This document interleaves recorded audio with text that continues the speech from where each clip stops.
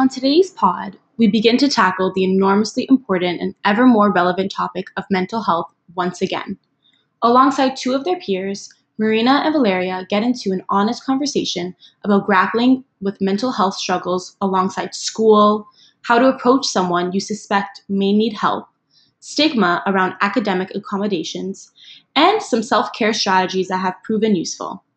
We have again included mental health resources, counseling services, to helplines and apps. We encourage you all to reach out to someone you feel safe with if you are struggling, and always remember you are not alone. So please lean in and enjoy this conversation Marina and Valeria had with Anna and Anya.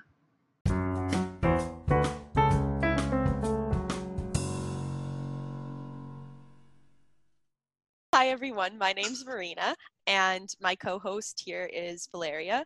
Today we're going to talk about mental health. Mental health is a very significant topic and we wanted to have a candid conversation about it, and we'll probably have many more going forward. We're given permission to share our struggles and open the conversation up once a year on Bell Let's Talk Day, but normalizing mental health conversations aid in breaking the stigma. Mental health is someone everyone has, and it can be bad or good sometimes. We may also struggle with mental illness, and those with mental illness can find themselves on the spectrum of good and bad mental health as well.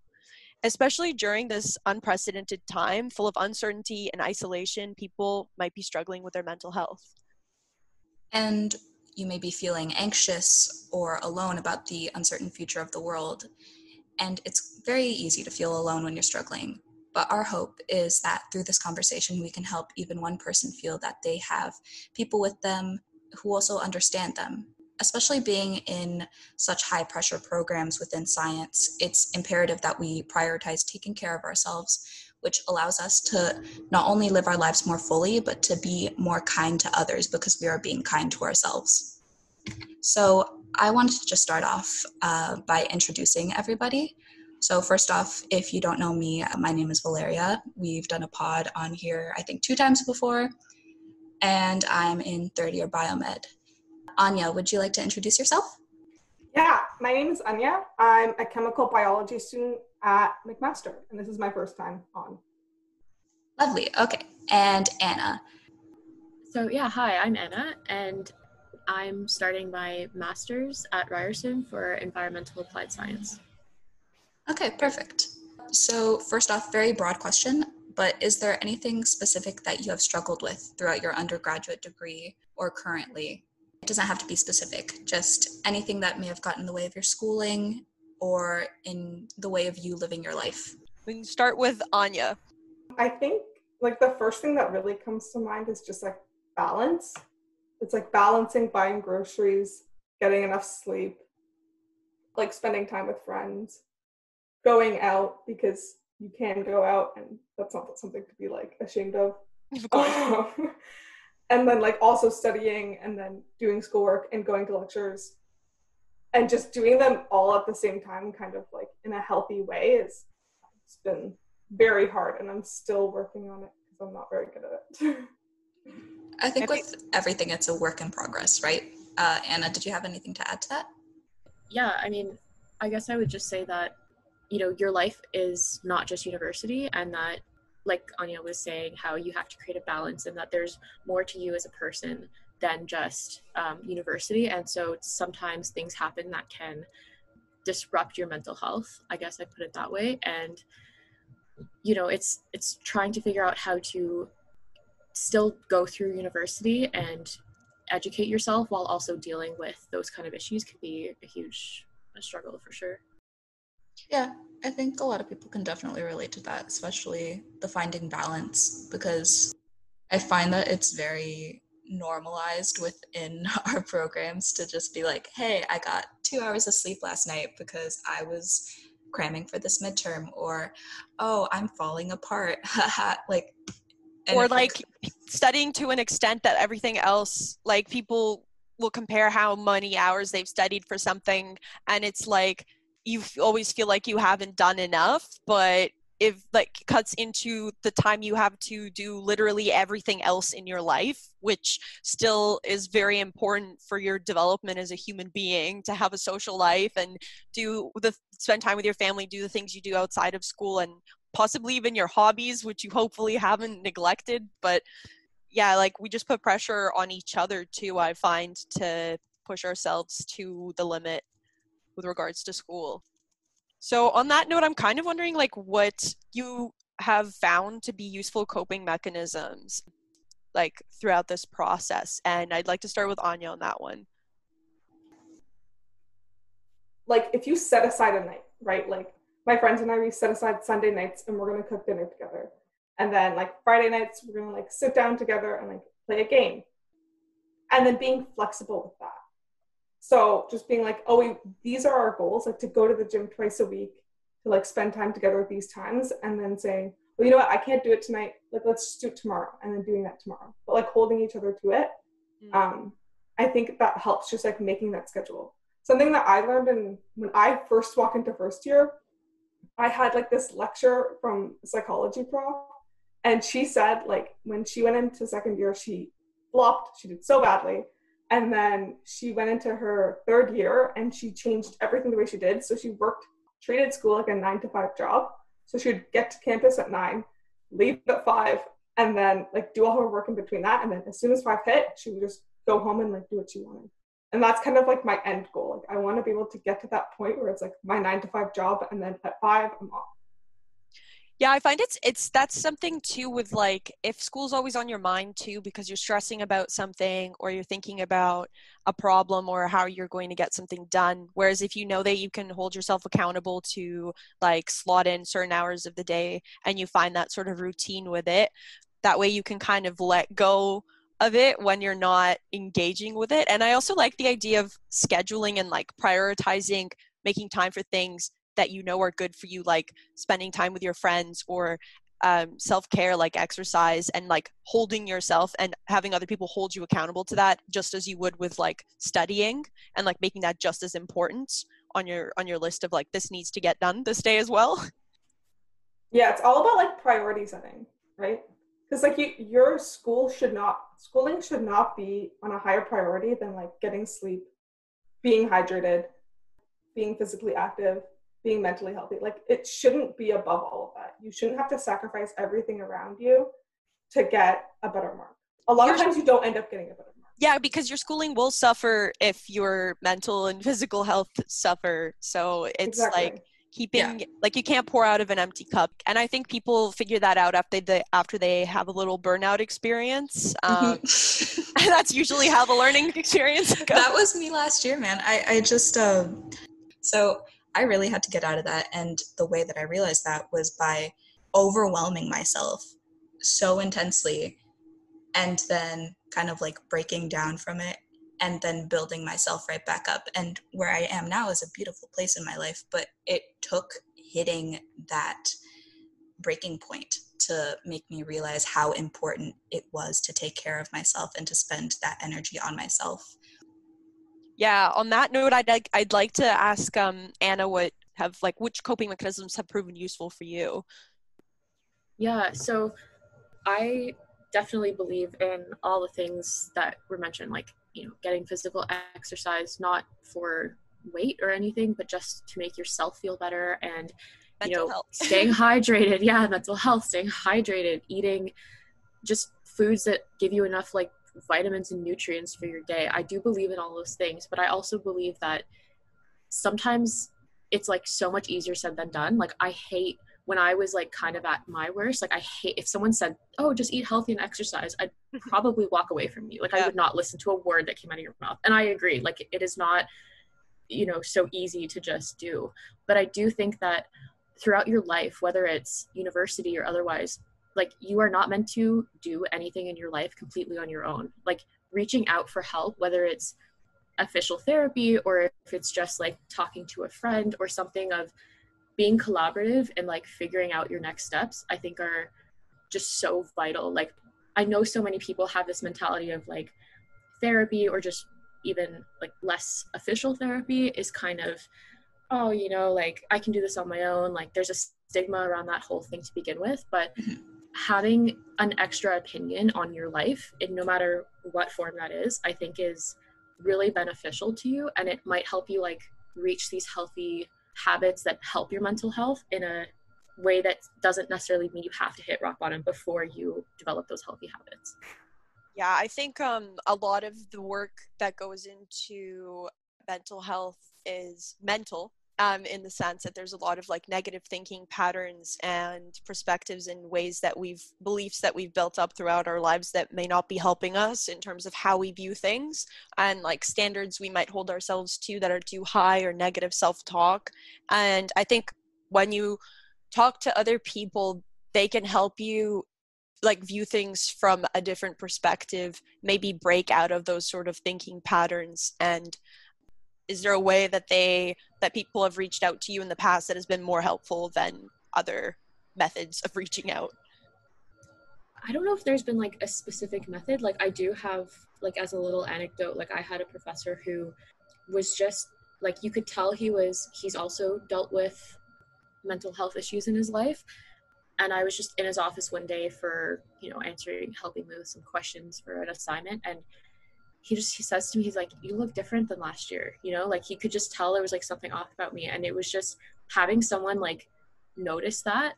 It was like so sad in a way, but it was also like so heartwarming that like someone took the time to even ask me that I was okay. Like my point is I don't think there's like a end all be all one universal answer to like how to reach out to someone if you think that they're, or how to check on someone, because we're all so different from each other that sometimes if you reach out to someone too directly, it might scare them off from asking for help. It might also, for someone else, might be all they needed to then go and seek out the help that they need, right? Yep. So I wish there was like some universal answer that anyone listening could think like, oh, maybe I should reach out to this person in this way. But I think it really just comes down to like, that person that you think you might need to reach out to them, and like evaluate how you know them as their personality, and like what would be best to, I heard this expression once, but it's almost like someone who needs to reach out for help but doesn't know how to, you have to approach them like a baby deer.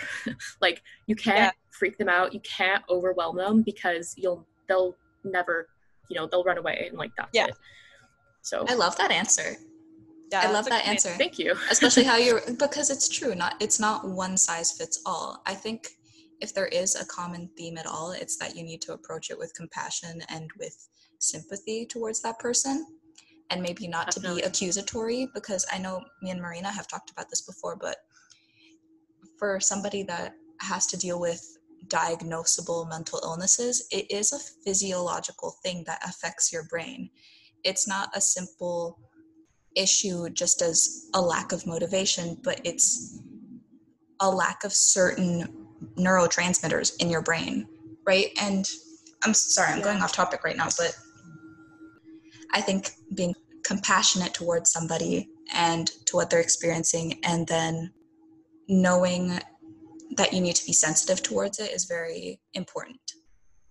Yeah, and I think, agree. Yeah, the only thing I'd preface that with saying is I wouldn't even just say that mental illness is a physiological issue, but even if you're dealing with like, you've been sad for the last few days, like quote sad, like you're still dealing with like a change in your neurotransmitter levels. So like, it's not just like, oh, I need to be diagnosed with mental illness to like have this physiological issue. Like your entire life is physiological, Exactly. Like stress, like when people are more stressed, more cortisol circulating in their blood, and that leads to like worsening of any sort of health condition, lower your immune system. And that's why also I prefaced this conversation with mental health versus mental illness, where everyone has mental health and everyone can have bad mental health, and have periods of bad mental health, and that is also very physical too, right? And can reflect that way.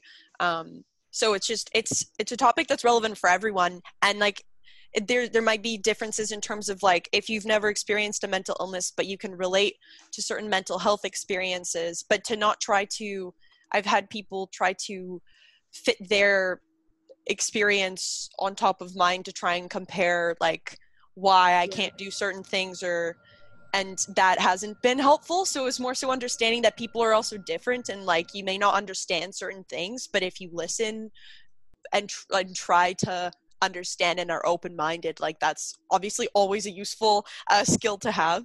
Yeah, in any situation, really. Okay, guys, so Moving on from that topic, I wanted to discuss what we can do within our own lives to reduce stigma, like in terms of, let's say, medication, in terms of therapy, in terms of even, let's say, substance abuse, because that is a reality that happens. What do you think that we can do in our just daily lives and how we treat other people to help reduce that stigma, aside from having a conversation like this, right? Yeah, I think it's a tricky question. I guess the approach that I've kind of taken, and I don't know if it's the right one, but I can only speak from like what I've ever tried, but I stand by this, where I am not ashamed of like any negative mental health experiences I've ever had, and like I approach it that way to people. Like in this conversation, this is a great conversation to have, and I'm like so glad we're doing it, but like in like a respectful way. Like I've actually like never met you guys, Anya kind of but I don't treat it as like some deep dark secret of mine that I only tell to like the absolute closest people in my life, because and I'm not saying that people can't do that. If that's what you need to do to feel safe or feel better, then that's absolutely the prerogative, like it's your prerogative to do that. But the approach that I've taken is more like, it's just something that's happened in my life. Just like I graduated high school, I did my undergraduate degree, I've also struggled with mental health. Like I don't consider it a plus or a negative. I just consider it something that's happened to me and I have dealt with it. And when I treat it as like a deep dark secret, then it almost creates stigma for myself, which is like, obviously you don't want to have stigma about your own life and your own self.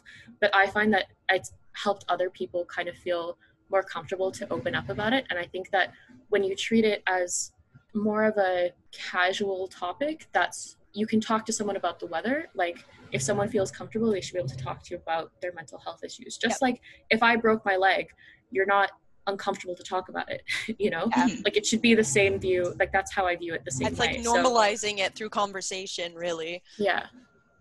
I feel like I try to take the same approach, and I think, yeah, of course it does depend on the person and like how comfortable, like you said, how comfortable you are and how safe you feel talking about these things. I am personally very comfortable being open about my experiences. It still makes me feel vulnerable to get into too much detail, because you never know kind of people out there that could use those things against you. But overall, I find that when I've been pretty open about my experiences with people, almost very blunt about it, like drop the very intense things because those are just things that I'm going through, then I find people tend to be more willing to share their experiences, or maybe they'll see some of themselves in that and start to maybe realize that they're struggling with something as well. And it can make some people uncomfortable, but I feel like the number of people that are made to feel more comfortable being vulnerable around you when you are vulnerable around them is a greater number of people. And so I feel like that's fairly helpful. Mm-hmm. It's basically just, like we said, normalizing the conversation. And I think it helps a lot of people feel less alone if you're being open about your own struggles as well. Anya, I would love to hear what you have to say on the subject, if you do have anything that you'd like to add. Yeah, I think I agree with everything that's been said. I think for me personally, like when I talk and have conversations with my friends, I like to make it a little bit more action oriented. So it's like, I'm sorry that like this is something that you've gone through. If you're ever feeling like this, is there anything I can do to help? Or how can I help you get through something if you're feeling this way? Mm-hmm. So that if it happens, like if they get like an anxiety attack or they have like a days where they feel really depressed, it's like, okay, well, we've talked about this before and like now I can help. And it's just kind of like, if you get the flu, what can I do to help? Yeah. Let's get like your cough medication. Okay, let's fluids. Okay, sleep. You know, like it's like you have a kind of like a protocol. Yeah. It's kind of making a protocol for this too. Mm-hmm. Not to make it like super quantitative and sterile and everything, but like knowing like what you can do as a friend. And like, yeah, and knowing some people are some people want to be left alone sometimes. Yeah. Some people need someone to be there, and everybody's different, so everybody needs something different. And like being able to have that conversation, it's just, and not making a big deal out of it. Yeah, right? For sure. And like not turning it into yourself, just being like, oh, that's something you're going through. I'm really sorry. That sucks. Mm-hmm. Yeah. validation really helped. Being there, listening, and not trying to project anything onto the other person, I think is incredibly helpful. Because as Marina was saying, like, people will try to kind of apply the same thing onto you. And while it is good to help people feel that you can relate, I think there's a time and a place. Yeah. And it can be almost invalidating to other people if you kind of play it off like, oh yeah, I deal with that all the time. It's just like a thing that happens to me. You kind of acknowledge it as being easy to deal with because maybe you haven't experienced it to that same extent. But then again, I don't really hold resentment towards people that do that, because most of the time it's just coming from a place of just not knowing, of not being aware, and that's okay. Yeah. But what you can do afterwards is to further educate these people, and then to, again, I keep saying this, but to have conversations like this. It's well-intentioned, but it can be very harmful. Like during this last exam season, I was really struggling, and I was talking to a friend about how I was struggling. You know, I was just saying, like, you know, it's been harder with like COVID and everything, and like online learning on top of everything that we're going through. Don't you think so? And they basically played it off as like, no, you shouldn't have any issues. Like, why would you be struggling, kind of thing. And that made me very upset, because I was then, you know, comparing myself to this person, especially because a lot of us want to go to medical school, so we're constantly comparing ourselves to other people of, okay, do I have as many extracurriculars as this person? Am I doing enough? And then when somebody makes you feel like what we're dealing with school is actually pretty easy, I start to doubt myself, you know. There's also just like comparing yourself with other people never helps, but we're in that kind of environment, I feel.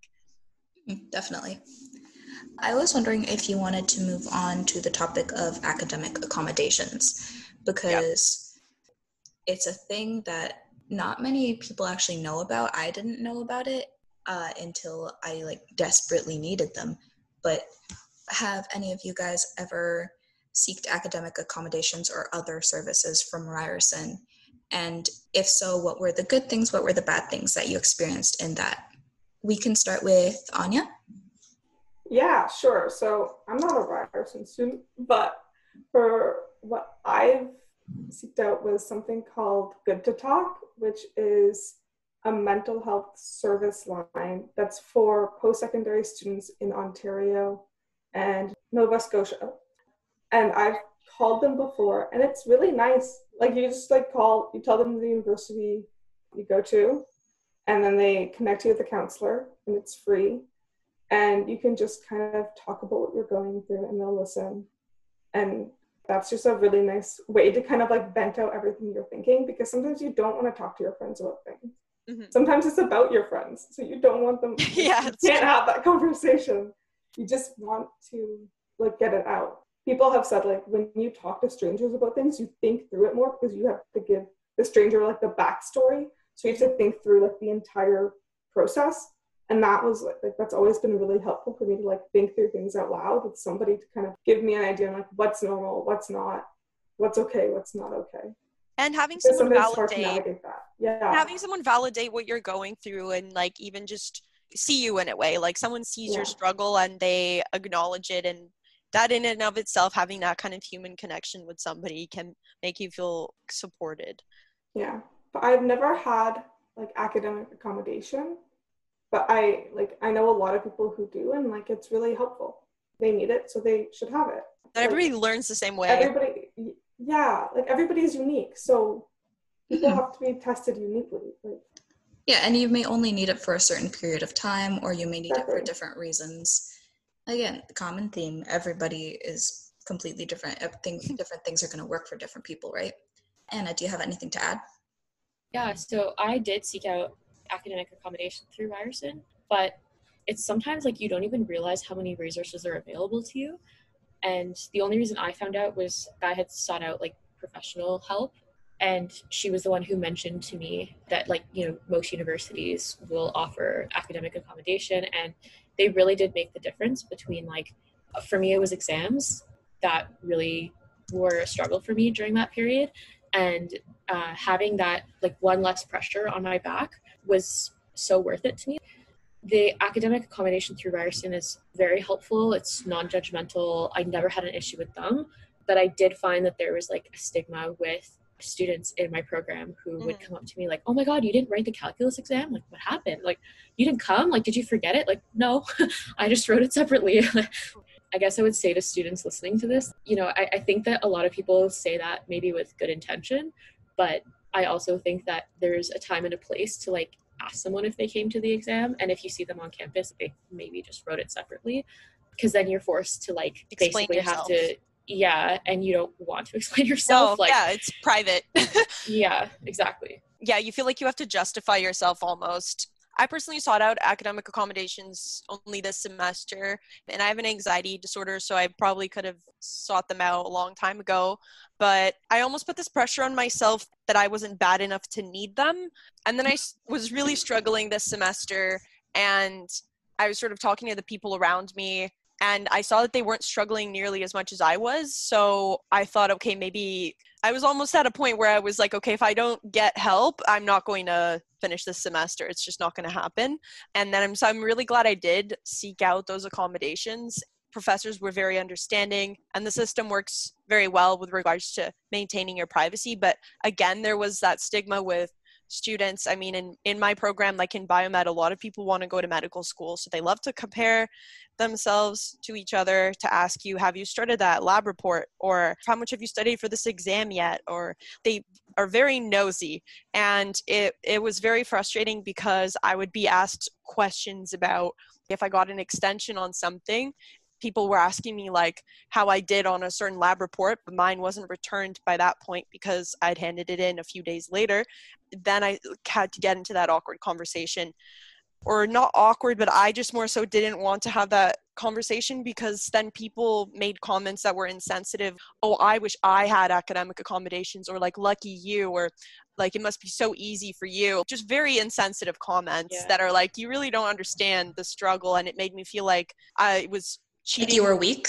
Like I was maybe? weak, not cheating, but like I was almost getting the easy way out, but I really wasn't, because I was really struggling. So I just think we need to be more sensitive to each other in general with comparing ourselves. And I don't know why people want to know your marks. I understand you're trying to sort of see how you're doing and stuff, but you can see a median for I would just say stop asking people about their marks, how much they've studied. Like, there's no need to transfer our anxieties onto each other. We're all stressed about it. We all know when the exam is.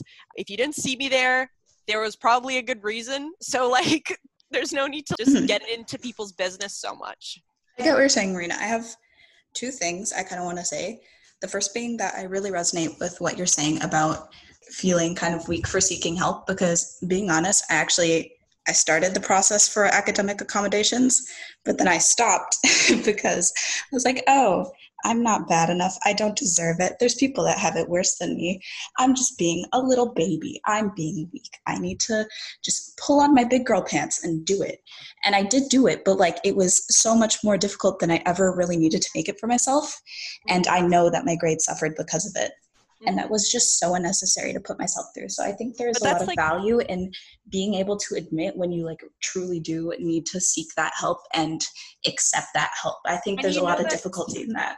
That's like internalized stigma, because that's an entire stigma about mental health, that it makes you weak, that you're not strong enough, you're not trying hard enough, that it's a matter of willpower. And these are like stigmas that we've been socialized with our entire lives, that we've sort of self-stigmatize ourselves, and that's a massive struggle for people going through mental health issues. Yeah, exactly. The second thing was about like asking people for their grades and that whole conversation that you were having. I think it is good to push each other, because like I actually kind of have like a little bit of a differing opinion on that. I have one of my good friends at Ryerson. We would always like very much push each other to get our work done, to have these things done. But it was more in like less of a anxiety inducing way, and more of like we were just trying to motivate each other. And along the way, we would check up on each other and always make sure that we were both doing okay mentally. So I don't think it's like a matter of just like not being able to ask like, oh, have you started this yet? But it's like a matter of just being sensitive about it and knowing, oh, have you started this yet? Oh no, like it's making me kind of anxious. Oh, like, do you need help with it? Like that kind of thing, I think. Yeah, my closer friends know that I don't like to sort of share my marks, so they know that how it goes for me is if they ask me how I did, I tell them whether I was happy with my mark or not. And that's kind of the conversation we have instead. So just being, I don't know, sensitive to like how that stuff might make your friend feel and having that conversation of, what can I do to help you out and what makes you more comfortable in this situation? Which way should we talk about this kind of thing? Mm-hmm. It's funny actually because when I was in first year, I would check my marks constantly. And then I was talking to my friend at one point and he was like, I don't check anymore because they'd email me. Like if I fail, they'll email me. So what's the point in me checking? I'll just email. So I don't look at my marks anymore. And it feels great. Like, because for me looking at my mark and getting a bad mark is more stressful than me not knowing. So I just stopped looking. So when people ask, I'll be like, oh, I haven't looked. And then they go, oh, okay. And they don't ask you anymore because you have no idea. So it just like, something different works for everybody, right? So I love that. It's an option. It's very much an option. You don't have to look. I avoid looking at my marks for a very long time. People will check them immediately. I'll wait like a week or two. That's hilarious to me. I could never do that. I would get so nervous about like what it is. And it's like a compulsion. I need to check it or else like I don't know what I'm gonna do. At the end of the day, I know it's not, but that's like what's gonna happen. Like, it's something I have to work on. Okay, don't at me, but no, yeah, 100%. And I used to be the exact same way. But like my math mark has been out for like 5 days and I haven't looked yet. For like honestly, good for you. 70% of the course. Honestly, good for you because a lot of the time the mark you get also doesn't reflect like how you felt walking out of that exam or that test. Usually doesn't align. Definitely. Especially with COVID, especially with online testing, I find that I have no idea on how I do on tests anymore. Somehow with online testing, I've like lost my entire base on like how well I feel I've done. A lot of other things feeling fantastic and then do awful. It is very weird. I found giving a presentation online way scarier than in person. Yeah, I didn't like it because they couldn't see my face and I couldn't gesture with my hands either. I couldn't read the room. There was no body language, so it was very stressful. Oh, one last thing. We're coming close to the end of the podcast, right?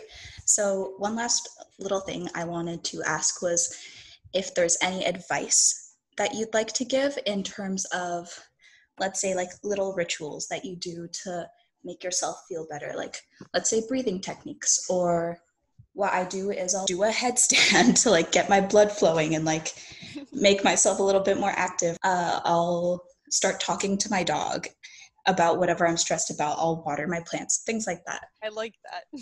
Are there any little self-care rituals or things that you do to just make your mental well-being a bit better? This isn't exactly like a quick little thing, I guess, but I've really found that this is more sort of started with COVID, but at the height of like all of our quarantine and like super high number of cases, Kids Help Phone was getting like a huge surge of calls and like not enough people, not just calls, but texts and everything. And so there was sort of like this advertisement for people to volunteer with them.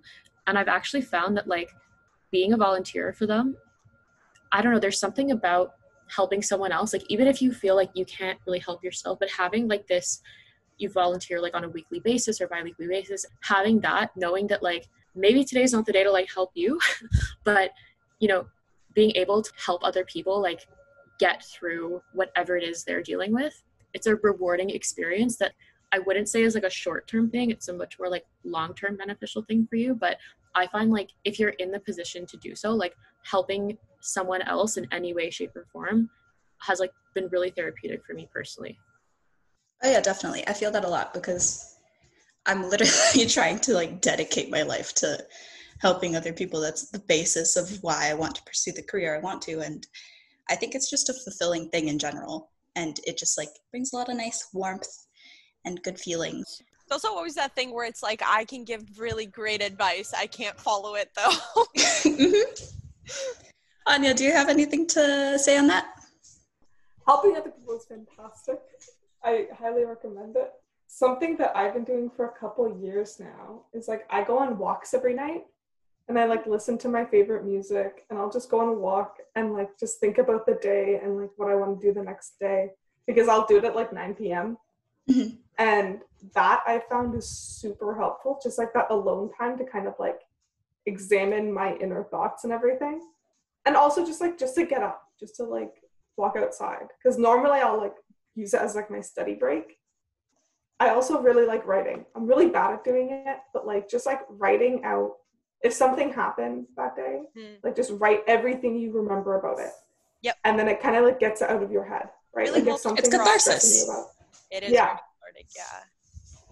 Just like writing everything you can think about an event that happened that maybe like you can't stop thinking about. You Mhm. like put it on paper and then you put it away and then you go to bed.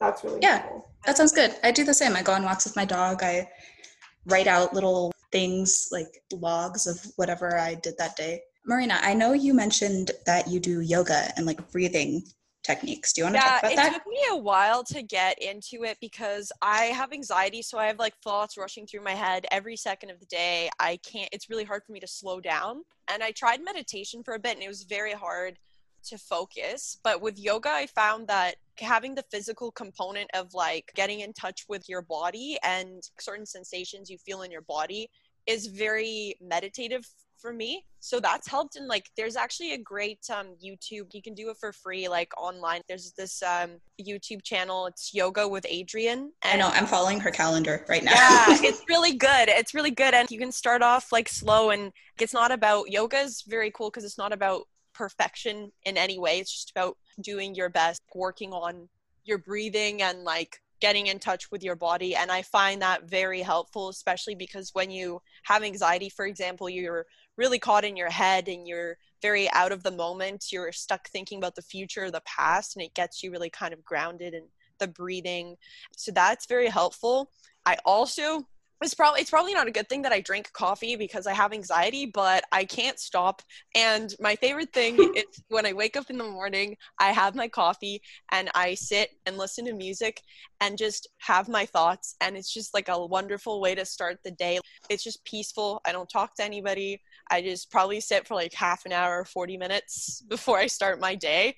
It's easier now because I don't have to get up for like class or anything, but those are kind of two things that really help me. Also, if I'm stressed and I'm having a lot of stressful thoughts before bed, I kind of just write everything I'm stressed about on a piece of paper, and then I tell myself that I can think about it tomorrow. And then when tomorrow comes, I usually look at the list and I'm like, oh, I don't really need to think about that anymore. So that also helps. I see kind of a theme of just being present and taking things as they come, because obviously when you're dealing with, let's say, anxious thoughts or thoughts of sadness, it's usually you ruminating on something that's either in the past or in the future, that's not you presently. And I think it's great to, through yoga, through meditation, through any means that you can find, be more present, because then you're able to actually live your life as opposed to being stuck in your head constantly. Because I would have these things that I would just like sit, and then 20 minutes would go by and I would not have realized because I was just thinking the whole time. Yep. Instead of doing what I needed to do. And I think it's great to do those kind of things, because then you actually end up living your life while it's happening. Yeah. I also think everyone can benefit from talking to somebody, no matter what you're going through, because we all have thinking patterns that don't serve us well. And it is very inaccessible and unaffordable, and we'll probably talk about that in a future episode about the issues with the mental health care system. But through Ryerson, there is counseling, and the counselors are really good. I'm not sure right now if they're taking on patients. They weren't at the beginning of the COVID situation, but there's also resources like online counseling and stuff that Anya was talking about, and that's very helpful. And also, if you're in a bad place, like going to your GP and getting a referral to a psychiatrist can be very helpful, because sometimes you need medication to get to the place to be able to do the things you need to do to feel better. So yeah, those are also not small things, but those are massive things that helped me as well. I think we can end it off here. Also wanted to mention that in the description, we're going to be putting some resources, some links that you can access if you're a Ryerson student and even if you are not. And Anya, would you like to add anything before we say goodbye? I think we did a good job kind of covering our bases there. So I would probably say no, I think we're great. It was great. I had a really great time talking to all of you. Yeah, thank you so much for having this conversation with us, guys, because this is exactly what's helping break the stigma, is just like putting people in a position to have these conversations and making sure that people know that this is something that is important to our community, especially now going through this time. It's especially challenging. So thank you so much, everybody. Hope to speak to you sometime soon. Thank you. bye. Thank you.